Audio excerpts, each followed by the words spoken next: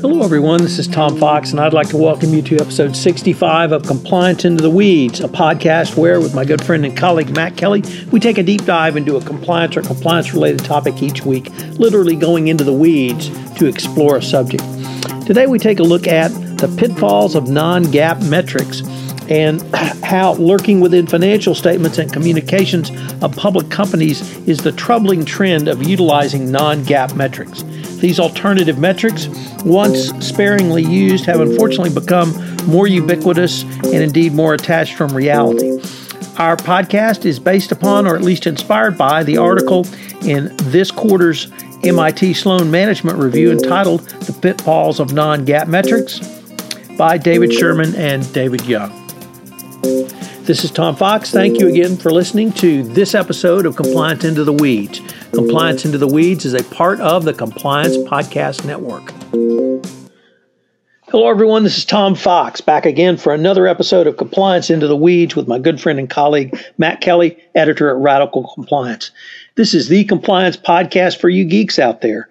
We literally go into the compliance weeds to geek out on some topic. Today, we're going to take a tangential topic, or at least a look at a perhaps tangential topic directly to compliance, but it's certainly open to geekiness, and that is the pitfalls of non-GAAP metrics. And there is an article in this month's MIT Sloan Management Review, or this quarter, I should say, by David Sherman and David Young that kind of piqued our interest, so we wanted to geek out on that. Now, Matt, I know you have written extensively and talked about the perils of this, so why don't you kind of lay the groundwork of what non-GAAP metrics are? Sure. I mean, at the highest and simplest level, and I don't even mean this to sound too flippant, but non-GAAP metrics are any financial metric you might put in your earnings release or in your annual report or anywhere else for investors to look at. Any financial metric that is not according to generally accepted accounting principles. GAAP has certain metrics such as revenue or net income or, receivables, credit losses, all of those things that are in GAAP, and many of them have to be reported in your earnings statement or in your quarterly or annual report. And then you've got everything else that you could report. And if it is not according to GAAP, by definition, it is non-GAAP. That could be something like let's say net income excluding one-time items, such as restructuring costs. It could be, system-wide sales. I think this paper cited the example of McDonald's, which reports sales from its corporate-owned outlets as well as its franchisees' stores to give the investor a sense of how many burgers is McDonald's really selling. There are probably different metrics you could use for like media companies these days, Netflix and other tech companies like Uber, Groupon, which came up with a very cockamamie sort of metric a few years ago and was told by the SEC to knock it off. But a lot of things that are, we lost money according to GAAP, but if you exclude these separate things for whatever reason, actually, we made money. Now, that's not true. Actually, they did lose money, but they're trying to justify their way to saying, if you look at it in a certain light, still we can pretend that we had a good quarter. And that's where we get into all of this GAAP trouble. So let me add a couple of other types of instances that the article reported where non-GAAP was utilized. One was in the area of stock grants. And here they pointed to LinkedIn, who had a net operating loss of $180 million on its income statements, but it backed out its stock grants and claimed an adjusted EBITDA for the same 2 years of $137 billion, simply by removing the depreciation and amortization charges and removing the cost of stock-based compensation. The other thing, Matt, that struck me was what is I don't know if it's nominally or euphemistically called non-recurring expenses. Now, I had previously thought non-recurring meant they were truly one-time expenses, but obviously the legal profession has influenced the accounting profession because this definition seems to have been expanded upon by multiple companies to really take into account restructuring expenses, new product development expenses, acquisitions, expenses incurred in acquisitions, and then the always favorite unwelcome news, where corporate managers try to downplay bad news, but will actually take that out of a GAAP analysis and claim that, well, it's really a one-time event, and it really should be limited because of our unique industry position. Let me go back to Enron, because being from Houston, that was a big part of my business professional experience in watching that. And I had thought that after Enron and WorldCom, we had really gotten rid of non-GAAP. What do you think kind of led to the rise of what the authors have in this article and what you've been writing about for at least a couple of years now? Well, we shouldn't say that non-GAAP is bad unto itself. There are instances where a non-GAAP metric can be useful. So this is important for people who aren't quite familiar with non-GAAP. We should stress non-GAAP unto itself isn't illegal. The Securities and Exchange Commission does allow it. On the other hand, auditors do not audit non-GAAP metrics unless somebody pays them to, but it's not part of the annual audit. You audit that which GAAP reports. But let's give the example of a merger. Now, a merger is a one-time, non-recurring expense, and there are a lot of expenses that can happen with a merger, generally within one fiscal year, that aren't going to happen the following year.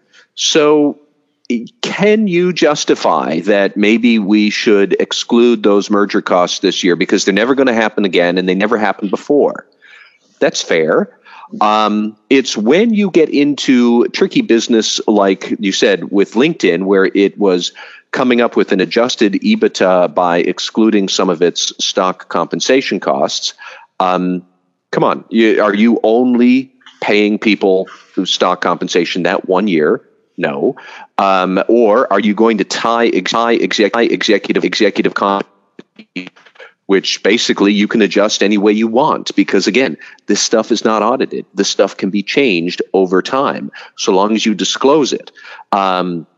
We can get into some of the nuances of what the SEC rules do and don't allow for non-GAAP, but conceptually there are cases where it's okay. Now, you mentioned restructuring costs, and I know I probably did too. That is a great example of where I think things can get a little hinky. Hewlett-Packard, I'm going to pick on HP for a while. Hewlett-Packard has been restructuring, I think, since about 2009. And it always announces a restructuring plan, and it's going to take 3 years and cut this many thousands of jobs, and it's going to cost us this many billions.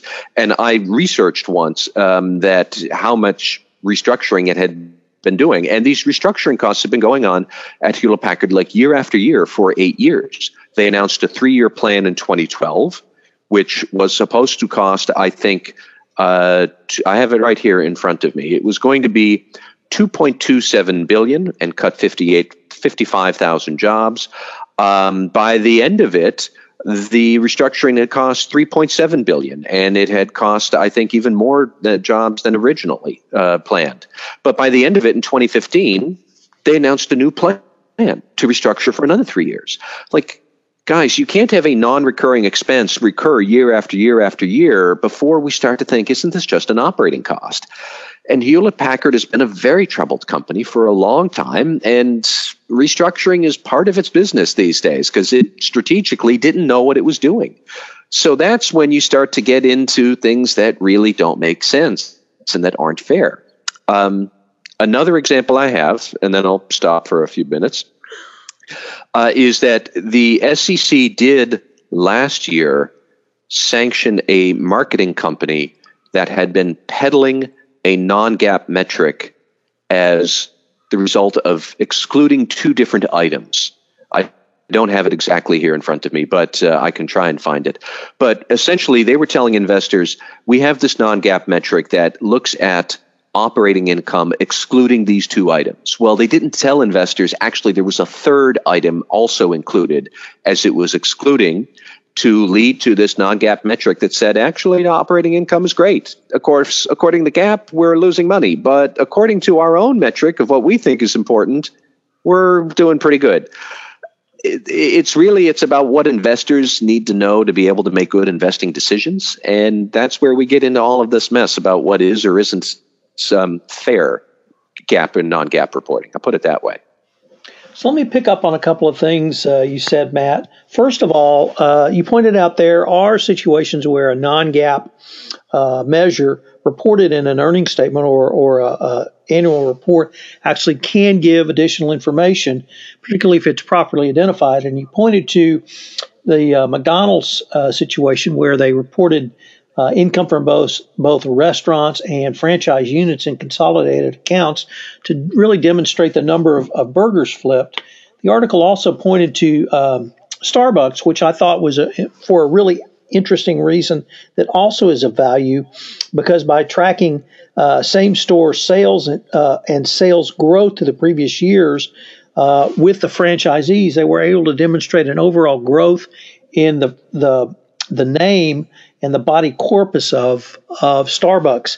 And by identifying that as non-GAAP, it properly gave that information. But it also, I think, was of value to the investor and certainly the business community to understand that, particularly when I can observe a franchise store next to a company store, or rather even on the same block as a company store, and you see how they actually increase the business of both. So I thought that was interesting. But the other thing that you pointed out, which I thought was also important, was, well, first of all, the 3-year plan of HP. I immediately thought of a 5-year plan from another country, but I guess that's probably for a more political podcast. But if you have really bad news or unwelcome news, and is it appropriate for a company to take a one-time charge and report that, or to try to bury that? And that's where I find the legalism and the lawyerism creeping in, where what we may have seen was a fairly fixed or hard and fast rule from the accounting profession is being influenced by others who might have a more flexible definition, which is really giving people like yourself and myself, or even other more sophisticated investors, difficulties in comparing performances. But the article also pointed up a couple of other things that I don't think we have really fleshed out much in our podcast or our conversations. In addition to the difficulties in comparing performances, there were 2 others specifically identified. One was the risk in setting executive compensation, because if you use something beyond the GAAP numbers, not that it's simply subject to manipulation, but as you pointed out, it's not audited. And if it's not audited and not measured, then there's no, I think, way for an investor to even consider whether an executive compensation package is within a realistic range of a rate. And the second, of course, is the stock price. And they pointed out the difference in Valeant and stock price when they tried to use the non-GAAP measures. And we have talked about Valeant on another podcast, but I thought it did give a very cogent discussion of the danger in using non-GAAP and the manipulation of stock price far beyond the even realm of proportionality going forward. Another thing to think about here is how not only the fact that non-GAAP metrics generally are not audited, but there is a real risk of what are the company's processes to generate these numbers in the first place, and how secure are they that they could be manipulated? So this really is where the Securities and Exchange Commission starts to dislike non-GAAP, because number one, every company can come up with its own non-GAAP. So what I might call organic revenue growth and what you might call in your business organic revenue growth, they might come from different things. Even if Tom and I are in the same industry, so maybe our non-GAAP metric is kind of sort of alike, we don't know that maybe these numbers are reliable year after year because I've somehow changed my software system or I've changed my policy for how these non-GAAP things are calculated. But even if we're in the same ballpark because we're in the same industry, and there are others who have studied non-GAAP who have said, Many companies within an industry will use a non-GAAP metric that is roughly similar across companies within the sector. From one sector to another, there are radically different descriptions and uses of non-GAAP. So if I am an investor and I'm not sure whether I should invest in airlines or fast food or media, I can't rely on any of those non-GAAP metrics at all to help me decide what sector do I go into. Maybe if I bank on one sector in particular, I'll be able to get into it, and then things might be instructive, but these numbers are inherently untrustworthy because they are not inspected, they are not audited. If I were even just a board director, I would be very anxious about where do we get these non-GAAP metrics that always, inevitably, make us look like flowery successes even when the company is burning down around our ears. If you exclude the flames, everything's fine. That's what some of these non-GAAP metrics, that's how they get abused. And the other point I wanted to give, I do have a little bit more detail of how non-GAAP can be abused. So I mentioned that marketing firm. This happened last year that the SEC fined this company called MDC. MDC was a marketing firm. They got fined $1.5 million, because they had come up with this organic revenue growth non-GAAP metric. Now, part of what you do is you disclose your organic revenue growth number. You have to reconcile it back to the closest GAAP approved number, which would be just revenue. And they were telling investors, we reconcile this by excluding these two items. That's the connection between organic revenue growth and GAAP revenue. But in fact, when you dug further in, they were reconciling this and deriving this by using three items, not two. And they hadn't told investors that. They hadn't told investors there was a third item they were tweaking to get to organic revenue. A lot of it is just from the SEC's perspective. Are you disclosing how you got this number? Are you disclosing why it's valuable? Are you showing your homework to get from GAAP to whatever non-GAAP metric you've come up with? And are you presenting both of these things fairly? So it's not a 60-point screaming headline, non-GAAP revenue looks great, and then in the footnotes, GAAP revenue, we lost a fortune. It has to be equal. So it's a lot of, how to provide investors comparability, and that's the concern here.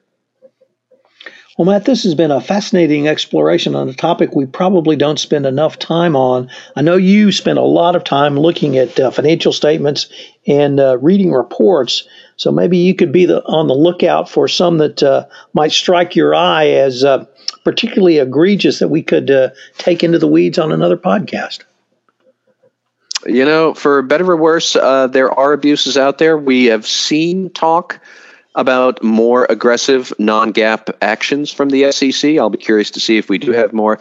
By the way, the MDC marketing firm that was sanctioned last year was only the second non-GAAP sanction that we have seen in many, many years. The first was against none other than the Trump Organization way back, I want to say in 2000 or 2002, when it violated Regulation G. That's the rule for some non-GAAP violation there. I don't remember the details of it, but the most notable and memorable of these very rare actions did come against none other than our good friend and leader, Donald J. Trump, back when he was leading the Trump Organization as a public business.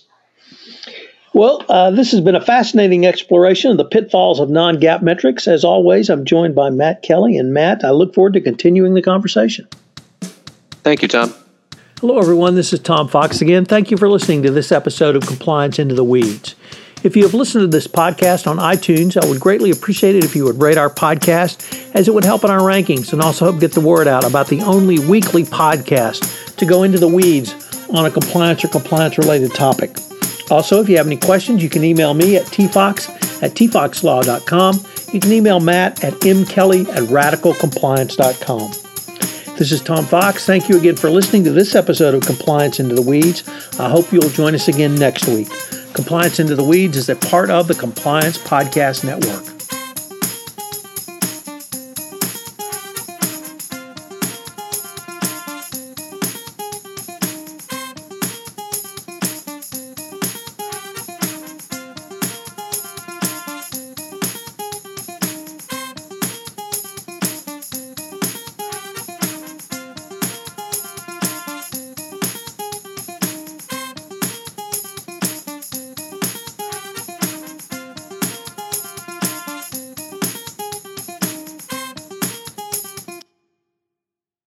This podcast is a part of the C-Suite Radio Network. For more top business podcasts, visit c-suiteradio.com.